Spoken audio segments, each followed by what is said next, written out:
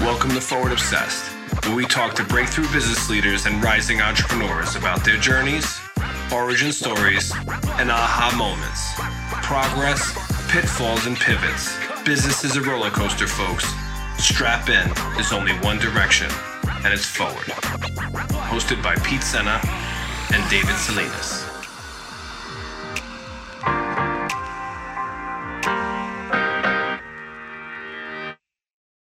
Hey everyone, thanks so much for tuning into Forward Obsessed. I'm your host, Pete Senna, joined always by my co-host, David Salinas. Hey, Dave. I'm really excited for this episode because we're going to talk about tequila. And we're going to talk about tequila with the hot new startup founder of 21 Seeds, Kat Hantas. So, Kat, we've got a lot to talk about. Something tells me that this is going to be a lot more listening and a lot less talking on my and Dave's part today because you've got a killer story. So, maybe we'll just, for anybody who doesn't know about 21 Seeds, give us just a quick overview on who you are and what you're doing, and then we'll get right into the episode. Awesome. Thanks. First of all, thank you for having me. It's so nice to be here. It's a bit smoky out, so excuse me if I'm clearing my throat. I do not have COVID-19. It's just the fires in California. It's really smoky out here. But I'm so excited to be here. 21 Seeds is, like you said, an all-natural, real fruit-infused tequila. I started it with my sister and my girlfriend a little over a year ago now. And I think we've hit a nerve on how people want to be drinking right now, especially how women want to be drinking. 80% of our customers are women, which is like an incredible number for a tequila company. I think traditionally tequila is skewed very male. So I think the fact that we've created this product that has really tapped into how women really want to be drinking is pretty awesome. And it's been awesome to watch it flourish and grow and hear back from our consumer. So we're having a ton of fun with it, and we're expanding, and things are going well. And I'm thrilled to be talking to you guys and telling you the whole story, the whole backstory, all of it, how it all came to be and where it's going. So Kat, let's get right into it. Cool. I enjoyed our prep conversations at length and took tons of notes, but just tell us, like, you had an aha moment, and that's what this is all about. Origin stories, aha moments. So walk us right into that. Let's just get right to the meat of things. What was the aha moment for this project? Yeah. So it really started now 9 years ago. I started having night sweats. And not fun. I wasn't feeling great. I went to my doctor. I thought I was pretty young at the time, and I thought, am I menopause? Like, is this menopause? And so went to my doctor. He said, nope, you're not in menopause. Let's look at what you're eating and drinking. And at the time, I was finishing my night off with like a glass or two of wine, whether it was white wine, rosé.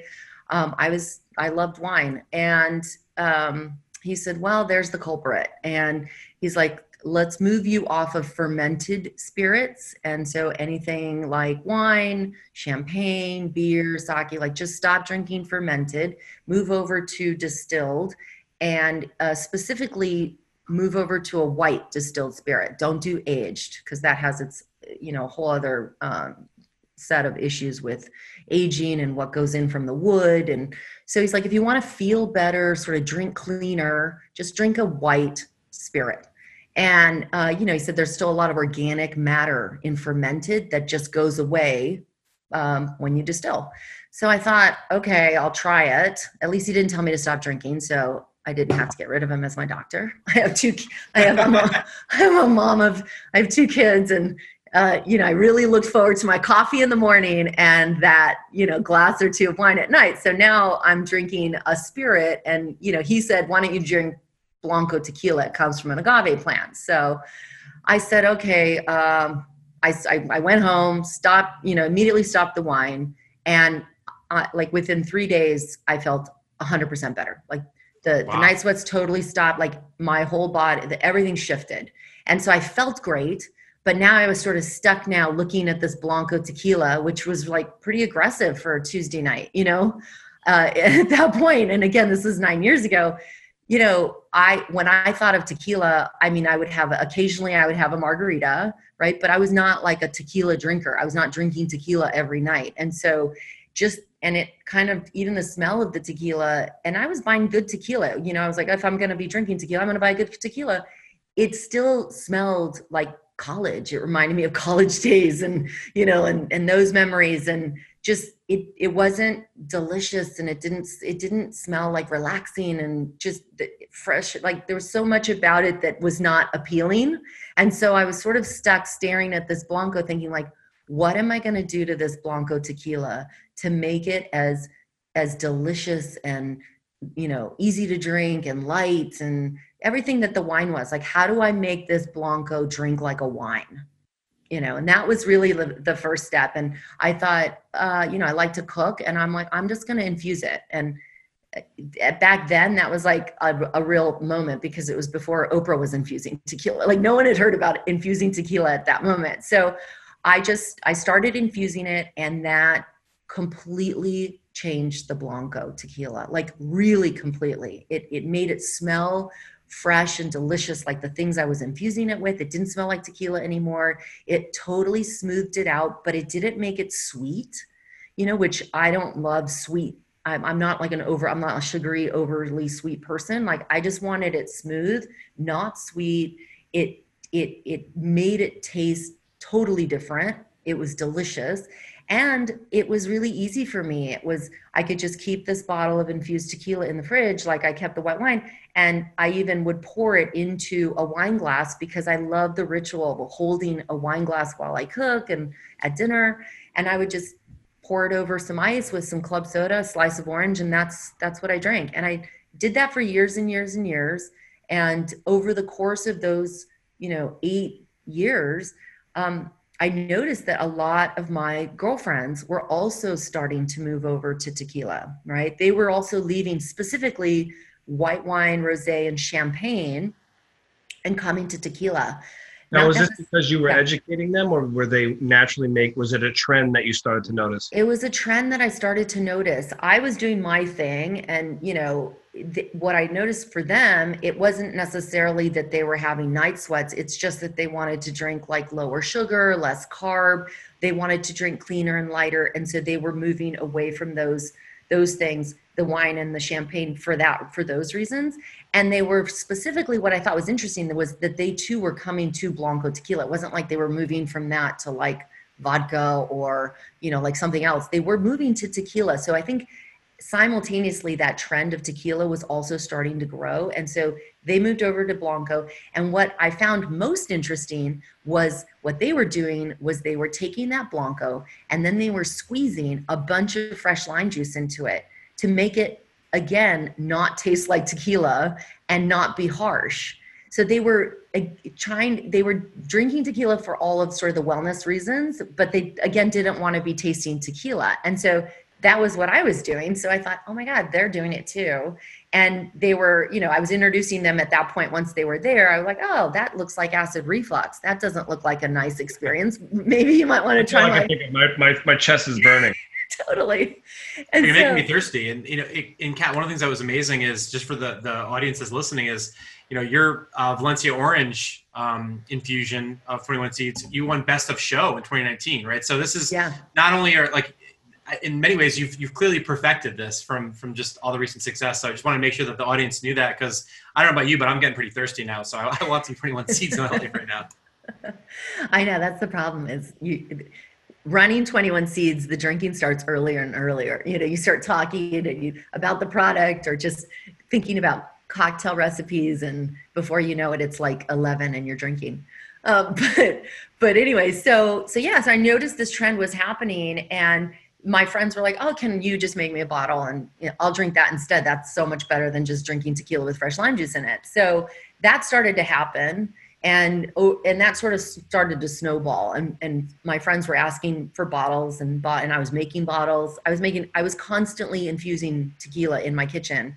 And again, as that was happening, this tequila trend was growing. It was growing and growing, and women were moving over to tequila, and they really weren't finding, there was nothing like this product on the market for them to buy. So they were sort of, doing what I was doing, like either modifying the tequila with the lime juice, or just drinking the stuff that I was making. So finally, after, years and years of this, a friend was like, why don't you just make this, and bring this market to this product to market. And at the time, I had worked in the film industry, and I had stopped, and I was, raising my kids. I have 2 kids, and it wasn't my life's goal or dream to like own a tequila company. Honestly, it sounded quite complicated, because it was, how do you go about making tequila? You have to make it in a different country. It's made in Mexico. It has a designation of origin. There's a whole governing body around tequila, the CRT. So it's really so much more complicated than just making a vodka or a whiskey or, something here that you can do in the States. So I was sort of, wow, how do you even go about doing that? But it kind of planted the seed, right? I was like, yeah, why isn't there this product, right? So at that moment, I knew I wasn't going to start this company. If I were going to do it, I wasn't going to do it on my own. I knew I was good at certain things, but I obviously understood my product and what I wanted it to taste like. But, how do you bring a product from kitchen to shelf? Like, how does that work? And I didn't know anything about that. So I knew I needed somebody that knew stuff about that. And that's enter Sarika. That's one of our partners. And so now you're going from the idea. Correct. To now you're starting to develop the project, right? So now you're exactly. going. Okay. Exactly. It was sort of, okay, let's explore, let's look into this. Let's do some research. And so, we talked to everybody that we could talk to. Anybody would introduce us to someone, we would take the meeting, which I highly encourage anyone out there listening, don't take every single meeting that you can possibly take. I learn something from every person I speak with, regardless of whether they're in my industry or not. There are learnings from other industries that we're always incorporating into what we do at 21 Seeds even. At that point, when I knew I wanted to explore this, I knew I needed partners, and partners who were good at what I was not good at. So I approached Sarika, and I pitched her the idea. At the time, she was working in quinoa, but she had spent her whole career in CPG. Also hot at the time. Was super hot at the time. This is again like 3 years ago now. And so she was working in quinoa, and I said, hey, listen, that tequila you've been drinking at my parties and at my house and stuff, I want to make that into a product. What do you think? And she loved the tequila. She was already a fan of it. And she noticed the trend too. She too was like, yeah, all my girlfriends are switching to tequila as well. So she was very, very intrigued and loved the concept and was really on board from the get-go. And, she's super smart, Stanford engineer, spent her whole life in creating products, bringing them to market. So I had that piece solved. Mm-hmm. So brought Sarika on board, and then we went over to my sister. My sister is our other co-founder, Nicole. And the thing about Nicole that's so great is she's sort of our own Jack Dorsey, because she's not only our CFO, but she's the CFO of AngelList, which is an incredible investor platform. So she's quite busy, also a mom of 2 kids. So my God, she's got a lot on her plate, but she's crushing it all. And the thing that was so great about Nicole was that she's not only a very talented CFO, but she had been the CFO of Refinery 29. Sure. From the get-go. And she'd been there a long time and really saw that whole company grow and be this incredible platform for all things discovery for women. Really, it's men as well now, but it's so female focused in its inception and in how it grew. And so she had all of these insights into exactly who I was making this product for, right? I really set out to make this tequila for women. And I think that's really an important moment too, is that, you got to make your product for someone, for a very specific demo, and when you solve the pain points of that demographic, all of them, and you think about that demo in its entirety and all of their pain points, you end up solving the pain points for a broader demographic that you're not necessarily looking to reach, but that you end up reaching inevitably because you've created such a great product.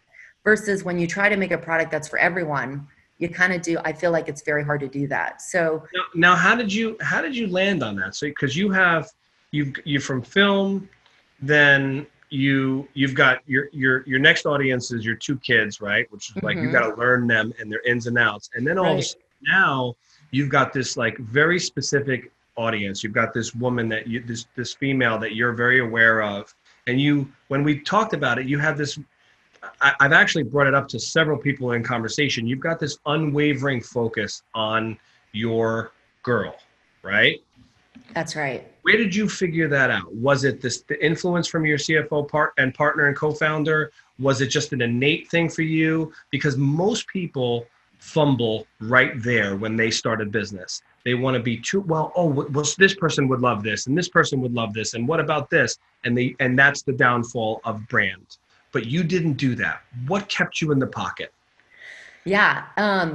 So it's funny because before when we were talking, I'm not an avid reader of books, but I love podcasts and I love research. Like I was a science major in college. Like I love deep diving into any category. So when I started thinking about building this brand, right, because that's really what we set out to do. We always thought about 21 Seeds as a brand and not just a product. And so when I started thinking about building a brand, I started doing this like deep dive, go deep, deep, deep down the rabbit hole of like trying to understand, you know, how you build a brand and who. So I started looking at like brands that I admire, big, huge brands, and like went on YouTube, went on, you know, Google, listened to podcasts, like how do people build brands? And in doing that, there was this one brand that XOXO, you know, those kitchen products, Of course, right? absolutely. Obsessed. Yeah. Yeah. It's such an interesting story of that guy who really created these products for his wife who had, you know, trouble. Mobility issues, essentially. Absolutely. Exactly. And so, you know, that's such a non-sexy, you know, brand like thing to be talking about. Probably you're just like, really, that's the inception of it. But like it got him laser focused and hyper focused on fixing this, you know, fixing these kitchen utensils and that she could use, right? Like he solved every one of her pain points. And in doing that, it's like, I use that brand, you know, like everybody used that brand, regardless of whether you have mobility issues or not. He crushed it. He solved every pain point. And when you do that, you end up reaching this broader audience. And so for me, it's like, that was it for me. I was like, I want to do that. I'm going to stay focused and make sure that I solve every one of her pain points, from like, you know, from the fact that it needs to be smooth, not sweet. You know, most spirits people think like the spirits industry is very male dominated. And, you know, this was also part of it. It was like you had all these people, we didn't come from spirits. So here we were in this industry, then these folks were like, here, you know, you don't want to like alienate the male demographic. And it was sort of like in our mind, we were like, we're not alienating anybody. We're just focused on this demographic. So it's not about, you know, it's not about trying to keep people out. We were just super focused on her. And really nobody had. So let me interrupt you there, because now we're getting into some of that good stuff that everyone's going to want to know. Breaking rules, right? I was just going to say that the beginner's mind that Kat brings to the table is clearly why, you know, 21 Seeds is so successful. It's, you know, it's that design for one, right? It's easy to go one to many. It's really hard to go many to one. And that's where a lot of brands, we see it all the time. They just screw it up because they're speaking to everyone and really no one. So love that. This is, for me, what's super interesting is just how observative you are. So what I'm picking up from you, Kat, is just how you're really an explorer of the world. And what I want to understand is just when you're thinking about building a brand, so you come from a storytelling background in film, right? Film is all about story. What I'd love to understand is when you think of, when you're designing the brand initially, coming at it with that beginner's mind, not zigging, but instead zagging when everybody else is going this way. Take us through that mindset. Because for me, I feel like that mindset is just such an important thing to cultivate, whatever you're doing in business. Absolutely. Absolutely. So the first thing, as an observer, as you mentioned, like again, because I don't really read books, it's like I am constantly fascinated by stories, and I look at the world and I like observe, right? I'm an absolute observer. So the first thing we did was we just took a walk down the tequila aisle, right? And literally, you know, as the female consumer, I am her. what do I see? Right? Like, what's in that tequila aisle for her? Right? So the good news is I didn't need a focus group to help me figure it out. You know, it's like the three of us girls took a walk down the tequila aisle, and what did we see? And so here's what we saw back then. What we saw was sort of three things. First, there were all these new tequilas that had come on the market, right? And every single one of them, they were blancos, reposados, añejos, super añejos, right? And all of them were being marketed like scotches and whiskeys. The bottles looked like scotches and whiskey bottles. And for us, you know, and it was sort of like, okay, well, none of that, we're not drinking scotch or whiskey, you know, I was drinking tequila, the friends I knew were drinking, girlfriends I knew were drinking tequila. So it was sort of like, okay, there's nothing here that like is really speaking to us and how we're drinking. So that was the first thing that I noticed. The other thing was, it was sort of the sea of sameness. They all look the same too. And again, I think that's because, you know, they're trying to appeal to a different demographic. And they're all going to the same designers and ad agencies. We'll get into that in a second. Yeah, exactly. Exactly. And so it was sort of the sea of sameness, and nothing was bright and fresh looking or, you know, like jumped off the shelf in any sort of way. It was interesting because there was that in the vodka aisle and in the mezcal aisle, but not in tequila. It was so focused on this like sort of serious scotch and whiskey drinker. And then finally, just we tasted anything that was on the shelf that was flavored. And there were a few things that were there. But again, I'm not a flavored, you know, spirits drinker. Like I find flavored spirits to be too sweet. I find them to be, you know what I mean? They're very sweet. They have this weird aftertaste, like you're sucking on a nickel, you know, it's like they smell like Jolly Ranchers. And like none of that was what I was making at home with the infused tequila. And then some of it looked like, quite honestly, a ready to drink. It looked like grapefruit juice with colors in it and all that stuff, and or limeade. And so there was nothing on the market that looked or tasted or just presented like something like how I was drinking it and the way that my girlfriends were drinking it. So nothing in the tequila aisle that addressed the way that she wanted to be drinking, right? Her. And so I knew that there was a white space there at that point. And then from there, once we realized that there was this opportunity, you know, we needed to go down to Mexico and find a distillery partner who we could partner up with, who would make the product for us. And again, we were infusing, and there wasn't anything down there that none of the distilleries were equipped to actually infuse at scale. And so we had to really find a partner who would go on this journey with us. And we were fortunate in that we did find that partner. It turns out it was a woman, and she's also predominantly the most of her employees are women. And that was just by chance. Like we chose it based on the quality of the product, but it turned out it was staffed by women. But that was great because she really, you know, she oversaw construction for us. I mean, she did so much for us. So it was really incredible that we found her. But let me ask you a quick question. Do you think it was purely by chance, or do you think that maybe you were onto something and your energy was aligning? Because I'm a big believer that energy in business matters. So now you've got this focus, you're bringing this energy, you're being intentful about your girl, and all of a sudden something brings you to this incredible product that's founded by a woman that has a ton of women working there. Yeah. Do you think it was accidental, or do you believe maybe it was something else? I think I'm a big believer in reading the signs, right? Like when the signs present themselves, like be aware, always be on the lookout for the signs. And so, you know, obviously we thought it was a huge sign that like this place was owned by a woman, and it turned out to, you know, we read the sign and we engaged, and we, you know, we went after her like 100%.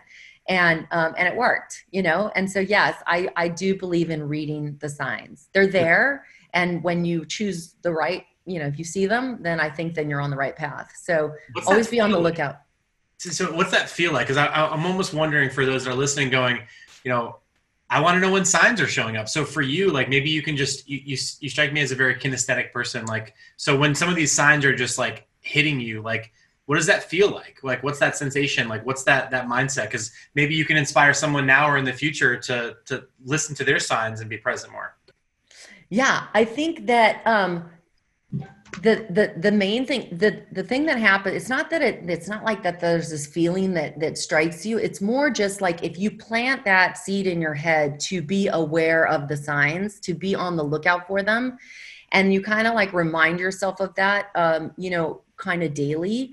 I do with my kids too, by the way, in a different way. Like I'll say to myself, audit yourself once in a while and see what are your conversations with your kids. Like, are you just talking at them, or are you guys actually having a conversation?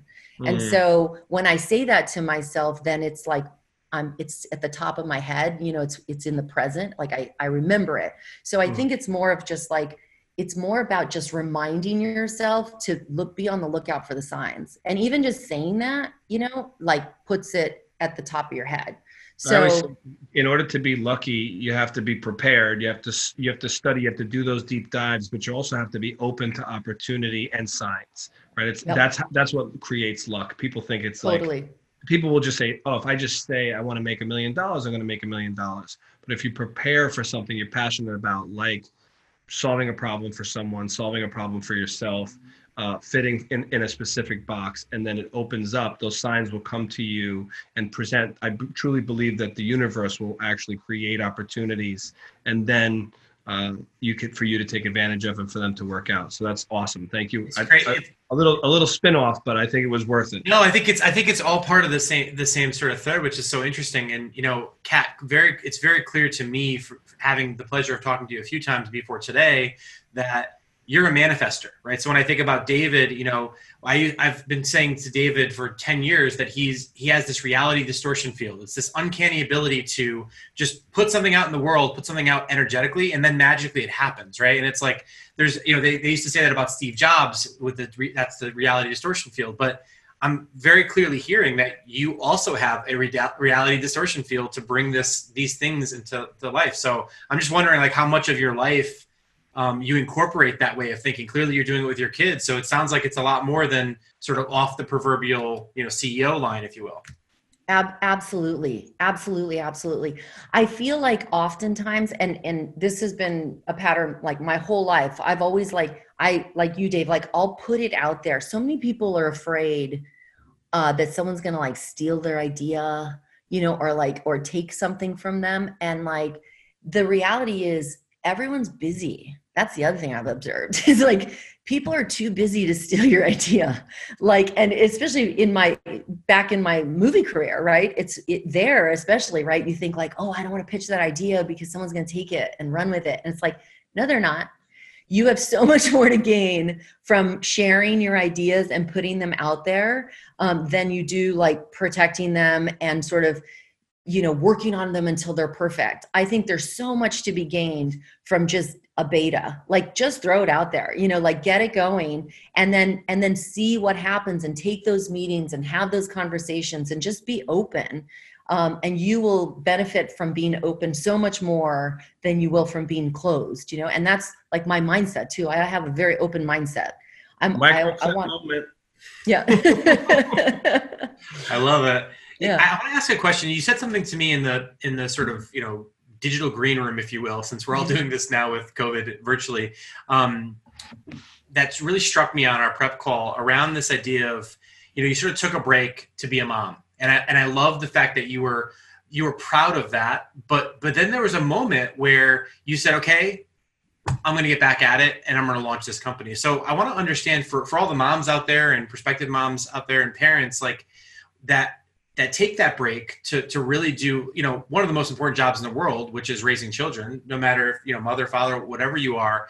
I want to understand, like, what was that moment for you when you realized it's time to go back? I want to understand what was going through your mind and just tell the audience a bit about like what that shift is. Cause I think you gave yourself, a great gift to be able to take that break and to do that. And I think your kids are, hopefully going to be grateful for that at some point because of the time that you spent with them. So take us through that, because I think there's a lot of people that are listening that I think now are reevaluating their careers, especially with everything happening with COVID. So I just want to understand that and maybe just give some inspiration to the female founders that are going to start the next companies out there. Yeah, no, definitely. And by the way, it's not all romantic and easy, right? Like this idea of like starting your own business. I mean, it is major sacrifice for sure. So you definitely need to be thoughtful about when you do it, and make sure that the kids are in the right spot. For you, for every family, it's their own personal decision, but you have to be like 200% committed.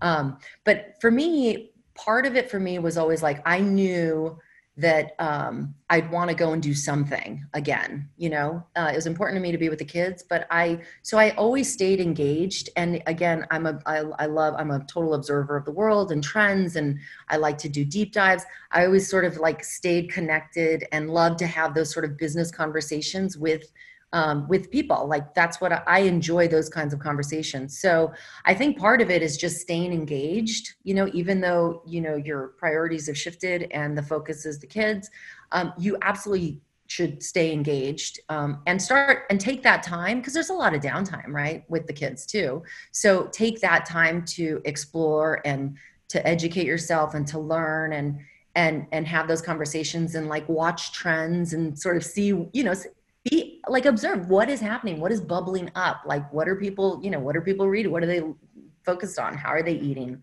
where are they eating, it's just all those kinds of things. Like I was always fascinated. I love and the tequila, tequila is where I ended up, but prior to that there were, I would sort of start down the path of things like this exploration bit, and again it's like that beta, like I probably started down the path of probably 2 or 3 other ideas that I was sort of thinking about exploring, because again, to start a tequila company was not like the obvious. But then once I noticed that, this is what everybody was sort of gravitating towards, and then I noticed these trends, that's when I've decided, okay, let's put more energy and effort into that. Totally. I think we're kindred spirits. I think that if they did like it's weird. I'm feeling that too, Dave. Like, I mean, it's clear that you're both pattern watchers, but rule breakers. And Dave, I want to go back there for a moment, because the rule breaking is, I think, what defines both of you as kindred spirits. So Dave, maybe I'm going to let you dig that back in. I'm not going to let Kat off the hook on where No. I'll jump in there. I think I even know where you're going, like in sort of how you build a brand, right? Like a spirits brand, like the traditional, and we came up against this time and time again, because as a supplier, we have to sell to a distributor, and then the distributor sells to the restaurants, bars, and to the retailers. So our first customer is actually a distributor. So you have to get them on board on how, they're going to go on and then sell the product and create awareness and all of that. And so, and the distributors are predominantly men. This is the nature of the industry. So we're really like trying to say to them like, okay, this is how we want to be doing it. And it's very different than how they want to be building a brand, right? Like, so traditionally brands are built in the on-premise, so the restaurants and the bars, exactly. So, and the idea is that you go into a bar, you saddle up to the bar and hang out with the bartender for 30 minutes, and he explains, or she explains to you the history of the spirit, and serves it to you in a cocktail that's so like, delicious and amazing, earth-shattering, that you fall so in love with that cocktail that you want to replicate that experience at home. And so then you go to the off-premise, which is the retailer, and you buy a bottle of that tequila and drink it and drink it at home and share it with your friends. So the discovery of the brand happens in the on-premise, and it's the job of that bartender to really do that job for you, of helping you discover it. And then you go home and you drink it in the off-premise. And the volume really comes in the off-premise. Like that's where, in order to be a big, huge spirits brand, you have got to have volume in the off-premise, right? Because you buy one bottle, it's a whole bottle. You buy one drink, that's you got to buy 12 more drinks to finish that bottle, right? At a bar. So it doesn't deplete as fast. So in my mind, when I was being told this, because again, we didn't know anything about spirits. So they were saying, okay, this is how you build a brand. And I was thinking, as I was listening, that is absolutely not how we're building this brand. Because like, I don't know the last time, I had an amazing experience at a bar as a woman, right? Like, I don't have any girlfriends who saddle up to a bar and have like a 20-minute conversation with a bartender, right? Like if they speak to the bartender at all, first of all, they probably are thinking he's trying to hit on her. And so they want to get away from the bar as fast as possible, or they had to just make their way through like a sea of people to get to the bar, to get the bartender's attention. And then, you know, when they get up there, it's like if they say anything, they might just say either make me the drink, please, or can I get that less sweet, right? Mm. Like that might be the thing I say to the bartender. And then I just want to grab those drinks as fast as I possibly can and go and have fun with my friends, right? Like whether learn about the aging process of the agave plant. I don't want to know any of that. Pork or anything ridiculous. Exactly. I don't want to know any of that, right? I just want to know, I just want to get my cocktail and I want to go to the table, hang out with my girlfriends if I'm out with my girlfriends, you know, go back to my business meeting if that's what I'm doing, get back to my husband or my boyfriend, you know, like if you have a boyfriend, like go back to my date night because I'm away from my kids. Like the last thing I want to do is learn anything from my bartender, you know, and God bless them. And there's definitely an audience for that, but it's not for women. Right. Mm-hmm. And so I thought, my God, when, you know, I would listen to some of these guys, I'm like, when's the last time, have you ever observed what happens at a bar? Like that, none of that happens at a bar. Right. And bars are so busy now. Restaurants, I mean, this was, you know, pre-COVID. Sure. It was so chaotic in that setting. And I actually feel sorry for bartenders because what they are required to do, you know, in any restaurant setting, right? What they are required to do is the job of like 6 people in the front of the house, right? Mm-hmm. Like imagine it's like they're required to do the job of the concierge, like the person at the front, the hostess or the host, right? That greets you. The waiter, the runner, the chef, the sous chef, which there are probably 2 or 3, you know, and then the waiter again to get the bill. Like a bartender has to do 7, 8 things, you know, and be nice.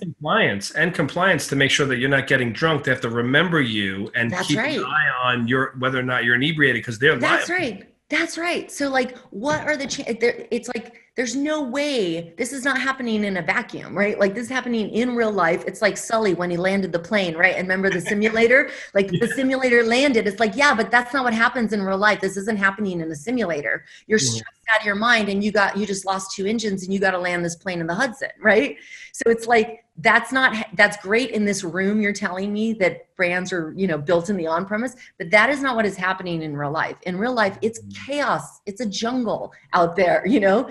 And there's no way that bartender is going to make it consistently every time, that it's going to be an amazing cocktail. Like 9 times out of 10, I think it's going to be a worse experience than the way that I want someone to make my cocktail. Not consistent, not exactly. You own that entire experience now. And I want to touch on that because as someone who is hyper-focused on both spotting trends as well as creating them, I'd love for you to share with the audience a bit in terms of maybe some of your tricks, maybe not all your secrets, but just a couple as to, with brands being built now at every touch point, how are you building the brand to make sure that you're delivering that consistency? You're having those great stories that they're on your website, they're everywhere. And again, I'm now obviously an avid follower because of chatting with you, but take us through that. Where's the brand being built for you? And like, what are you doing to make sure that you're part of the zeitgeist and then continuing to contribute to it?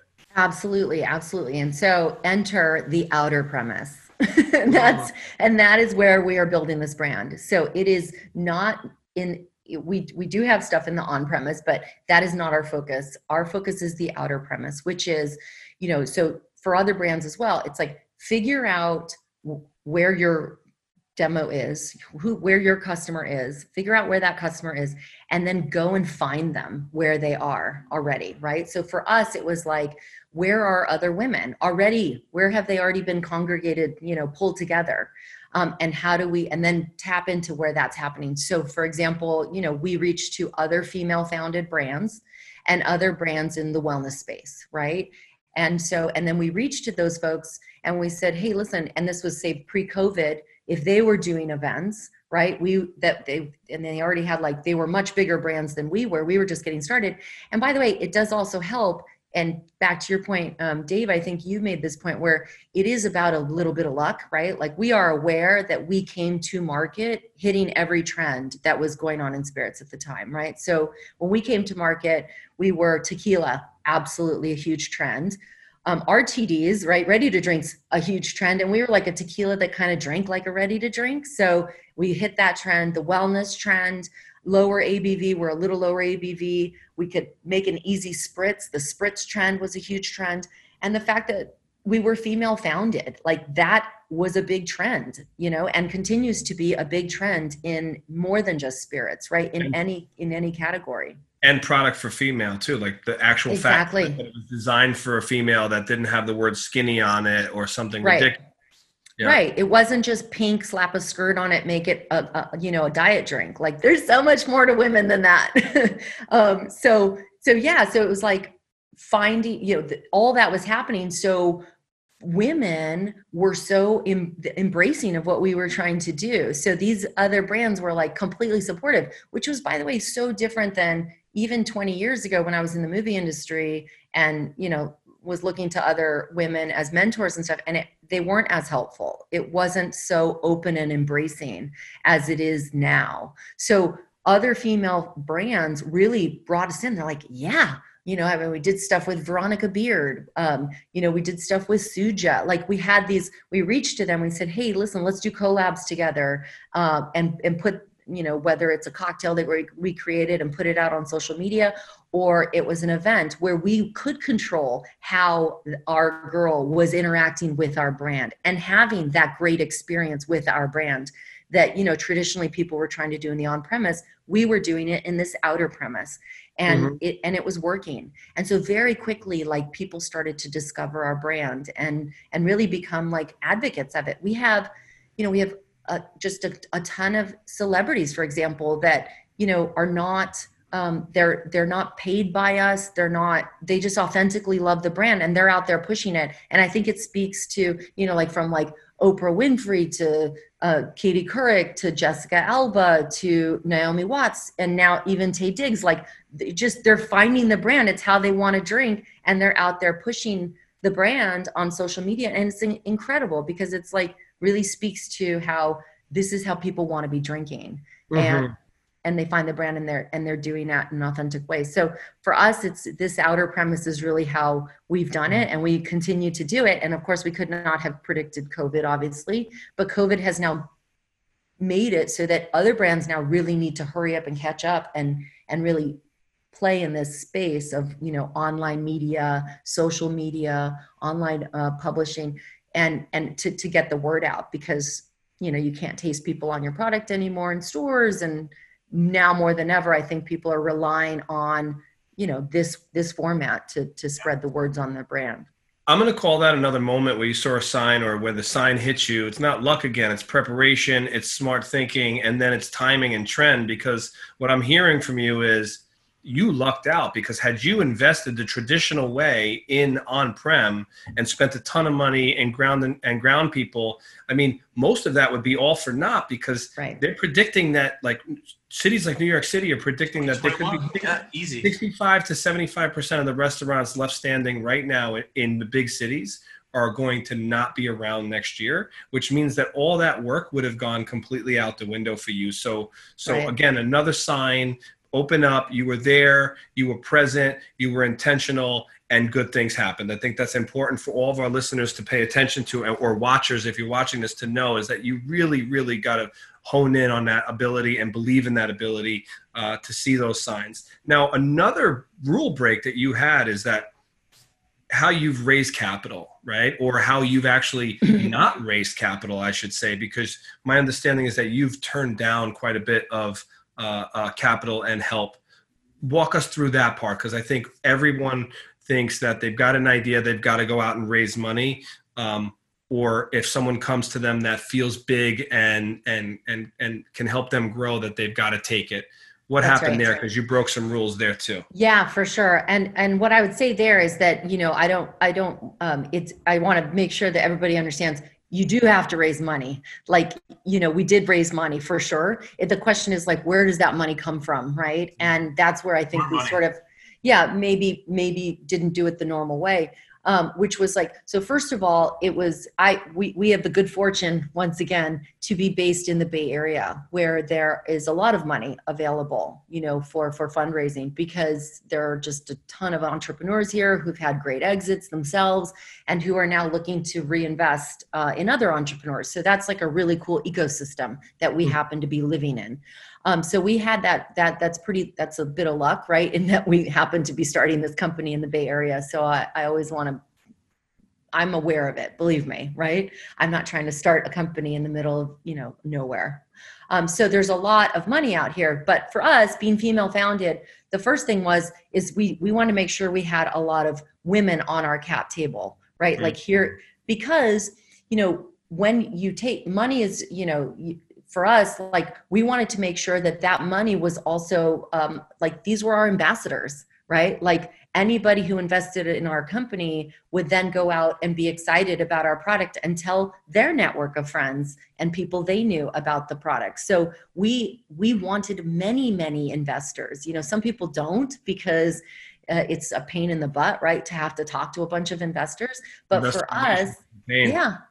But for us, it was like we wanted so many investors, many, many, many investors, and we wanted them to be like-minded, right? So we thought if we could bring women and have our women be on our cap table, that's not really happening that much in the Bay Area, unfortunately. Even with all of these women who've like had their own exits and have their money they want to invest, they don't get invited to invest in early stage investing. So we thought, if we bring them on, this is great because we're going to give them this opportunity as well, which is going to be awesome.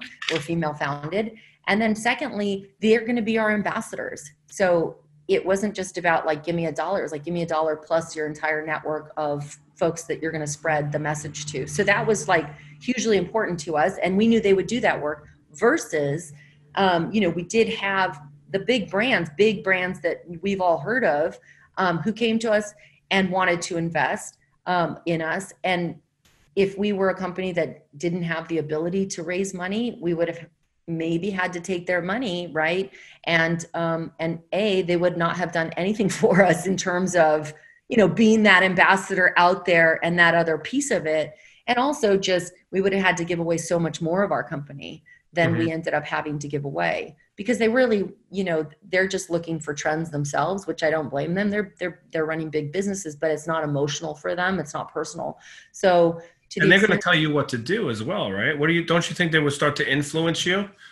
Yeah. I mean, for the most part, I will say, like, just in full transparency, that wasn't such a big piece of it. Like at the level that they were going to come in, they weren't going to try to take control of the business, but it was more like for us, again, just really looking at, when you're small and you're like a startup, every decision that you make, even though it's small, you have to look at it like the full 360 and like, what are you going to get out of that? Even just in how we look at like PR moments or any sort of a hit, like how can we amplify that and make it bigger and have a greater reach?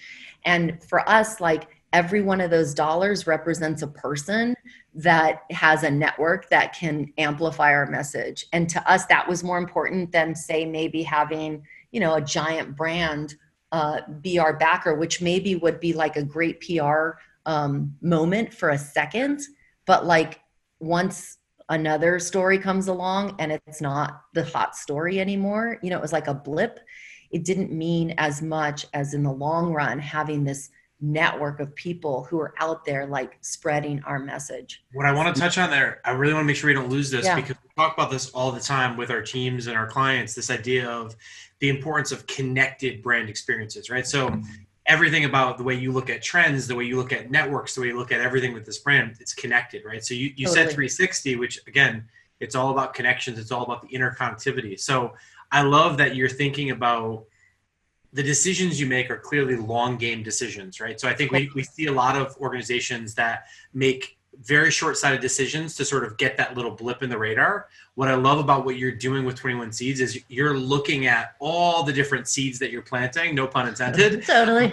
And I'm coming back to that, by the way, because I want to know more from you as to why 21 seeds out of why not 27? Why not 52? Right.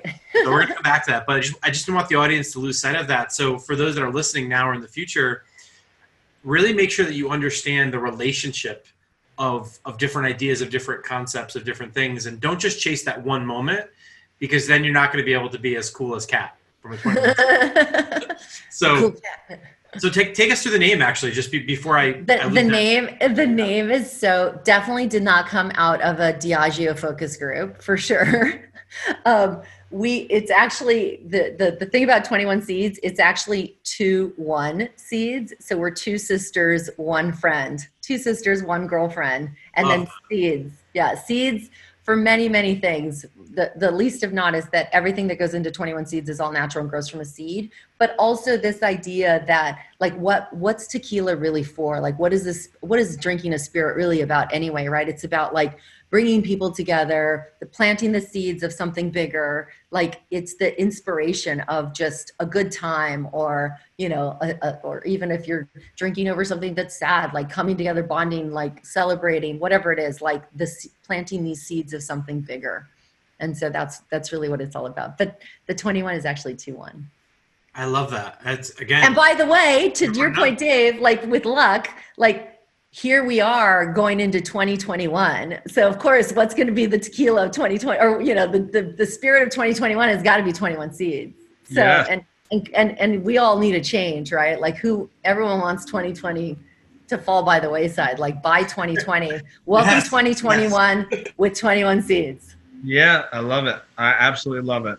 So we've talked a lot about brand. We've talked a lot about the aha moments. We've heard a little bit about your progress. I want to move us now into another part of what we talk about, which is pivots and pitfalls. Now, have you, during this time, had to make a decision and pivot from it? Or when you think about pitfalls, either professionally in the company as a leader or just as a human, what has come your way so far in these last 2 years? Or if even in the last 9 years, as you've really been working on this for 9 years, I think people will say, oh, look how lucky she got in 2, but they don't realize you got 9 in already. But people don't always see that 9, right? It's sort of like when someone overnight success in 10 years. Yeah, it's only taken 10 years. It's like sort of like when someone hires like us as a consultancy, they're like, well, you only worked on this for an hour. And I'm like, I've been working on this my whole life. Right, exactly. It's all of those learnings that you've brought to that moment. Yeah, so have you had to make a decision and pivot from it? If so, if you could share that, tell us how that went. Or if you haven't yet, tell us about some pitfalls that you've hit as an entrepreneur and a business leader. Yeah, so the thing that comes to mind right away when you just talk about this whole sort of general area of conversation is, was there ever a time in this company where it just all almost just unraveled and came apart, right? And there absolutely was a time. I know exactly the time. I know the precise moment that it almost came apart, and I know where I was sitting. I was in my kitchen. I was sitting at the island. And what's interesting is that moment was different for the 3 founders, for the 3 of us. We all experienced it at a different time. Mm-hmm. And actually, the most surprising part of it all is that it was at the time, it wasn't at the moment where things like started to go really wrong. It wasn't like, oh my God, we're not going to make, we're not going to make payroll, or, oh my God, the trucks aren't going to get across the border with the tequila. It wasn't like something was going to go devastatingly wrong. Actually, quite the opposite. It was that moment when it's sort of the weight of realizing that this was actually going to go, like this company starting off. Exactly. Like success was about to hit for us. And this product was going to go, right? Like this was going to be a real company. And then of course, then it was like that whole like imposter syndrome, like washes over you. And you're like, I was like, oh my God, I don't know how to be a CEO of a tequila company. Like I never studied being like a CEO of anything. Like I've never hired people. I don't really know how to hire people. I don't know like I don't even know how to write like a great job description. Like all of these things, I started thinking like, how am I going to do this? Like, there's no way I can do this. And I was paralyzed. Like I literally was like, I called my sister. I was like, you need to be the CEO. I can't even be the CEO. And I don't even know if I should, like, I don't even know if we're going to be able to do this. Like, this is going to be a huge undertaking. Do you understand? Like 50 states, like we're going to roll out. I mean, it just kept flooding. It came like a huge tidal wave over me. I feel it right now. I know. I was dying. I was like drowning. I was drowning. Add some music to this part. I know. And I was drowning, and then right at that moment, my husband called, and I was like, oh, I'm like, I'm not going to do this anymore. And it was really at the moment where he gave me this, right? He gave me this, he's like, okay, this is, and he's a banker, and he's worked with many entrepreneurs. So this was reassuring. He was like, you're exactly where you need to be on the trajectory of an entrepreneur. He's like, okay, so here's what's happening. He's like, your project, which was this idea that you wanted to start a tequila company, that project has now become a company. It's becoming a company. And that was like, for me, I was like, oh my God, like aha moment. Like I totally understood what he was saying. And he said, it has gone from being a project to being a company. And then he gave me a really good example, because, you know, he knew I could draw on this, and we have 2 kids. And he said, listen, he's like, take our kids, for example, they're 10 and 13 years old, right? We created them, right? They were babies, and we did that, you and I. But then a whole village of people entered their life and helped create who they are today, right? You didn't teach them how to play soccer or how to swim. You know, an instructor taught them that. Their teachers taught them how to do math. You didn't do that, right? So, and he kind of like went through it all. And as he was talking, it was like everything calmed. And I thought, oh my God, this is exactly right. Like I need to, you know, I need to kind of let go of trying to do everything. Like the 3 of us were trying to do everything ourselves, and the business had grown beyond that, and we couldn't do it anymore. We couldn't keep up. And it was really time to like now start thinking about this thing as a company. And your husband sounds like Tony Robbins. I want to meet him on the podcast as well. Like, I could use a little bit of that inspiration in my life right now. I mean, there's been so many moments that you've talked about things that I thought were beautiful, but that's such a beautiful thought. It's almost like when, you know, when you're pregnant for the first time, and you probably go through those thoughts in your head. I know I did. Totally. And then all of a sudden the doctor hands you the baby and it's go time. Right. It's go time. and you just know, like for me, I remember that moment when my daughter was handed to me, and I just remember looking at her and said, my 2 comments were like, I'm fucked.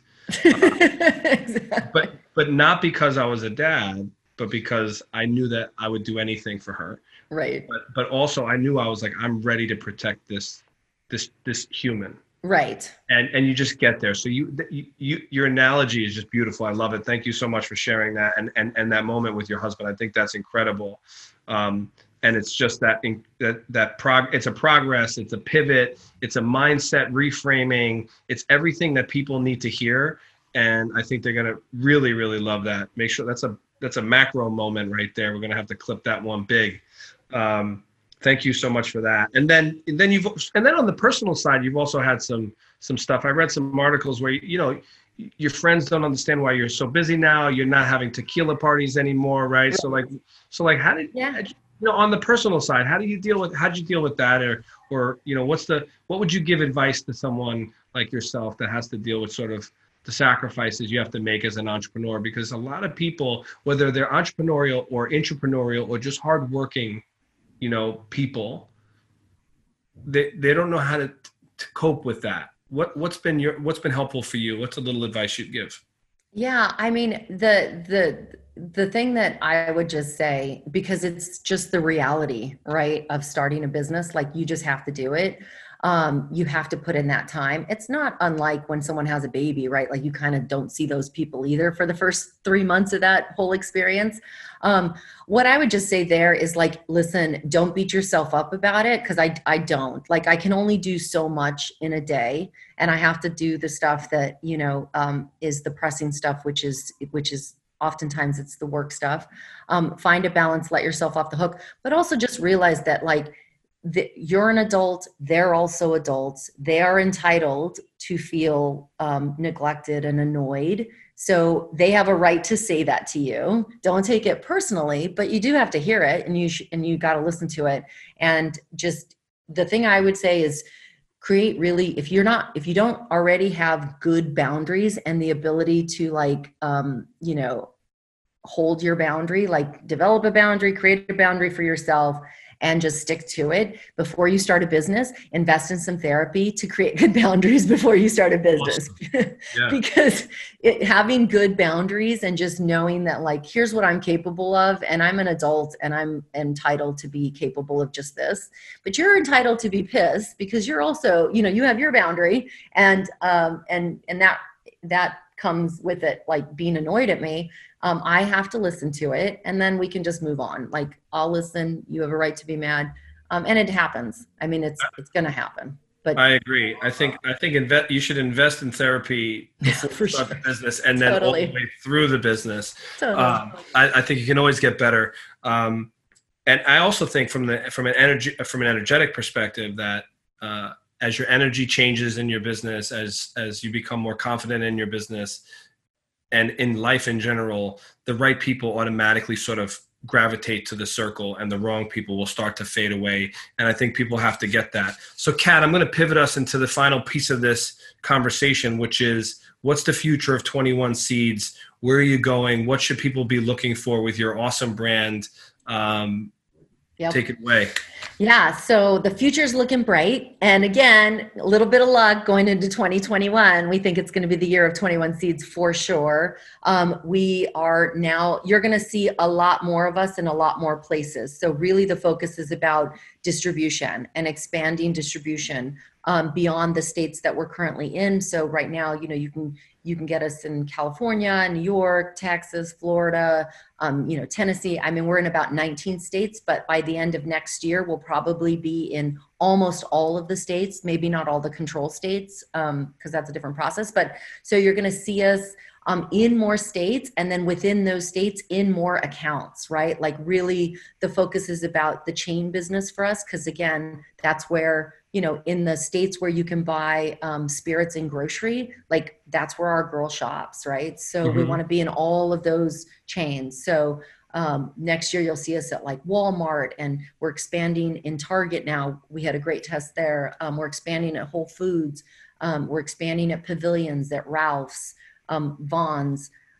So in grocery, you're going to see a lot more of us. And then in independent accounts too, not just grocery, in places in states where you can't sell, in grocery, those accounts, in retail. Our focus is really retail because, this product, 21 Seeds is such an easy product to use at home. It's just infused tequila, add club soda, and you have a perfect cocktail.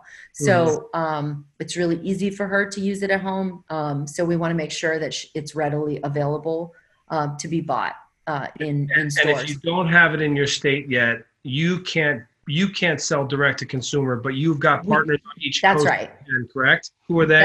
That's right. So, wine.com, Reserve Bar, wine.com and Reserve Bar are both partners. You can go to Drizzly, Mini Bar, all of those places. Just type in 21 Seeds.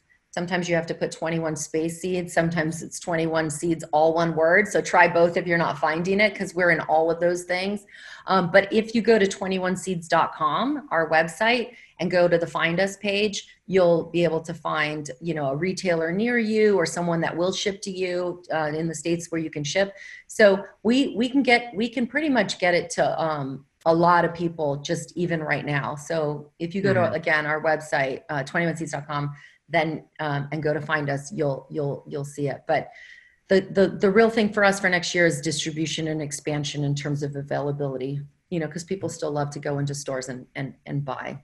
It's convenient, and awesome. They want it right then and there. They don't want to wait for the shipping.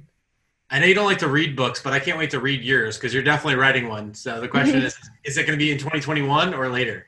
Yeah, I was going to say, Kat, when you're going to be, I think you're going to be, listen, Oprah, Katie Couric, you're getting all these mentions right now. In a year from now, or probably 6 months from now, you're going to be 3 times as busy, 4 times as famous as a brand and as a leader. I hope we can bring you back on because there's so much more I think we can cover. And I don't think that people on podcasts have the type of attention that we'd like them to have. So we're going to end here. We're going to wrap this up for now.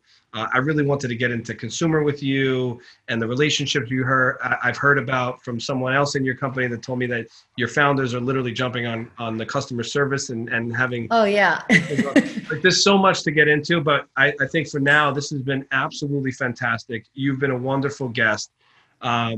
We are so pleased to have you join us on Forward Obsessed. Same thing to all of our listeners and watchers. And we're going to wrap it up. If you've got anything to say before we sign off, this is your moment. The guy from Hot Wings is my inspiration when he goes, say it to that camera and that camera and that camera, but we're just saying it to the Zoom camera. So you're up. I love that. Say it to that camera. I'm like, tequila for you, tequila for you, tequila for you. It's like Oprah says it, right? It's been awesome, you guys. I will definitely come back. I'll come back anytime. This was so much fun. I'd love to just, give you an update, in a year from now. Let's see, at the end of 2021, let's see if everything I predicted came true. And 21 Seeds the #1 tequila of the year. We'll see. I think it's going to happen for sure. I hope so. We got 3 manifestors right now. 21 Seeds in the future. Putting it out there. Boom. 21, 21, 21. Cool. Exactly. All right. Well,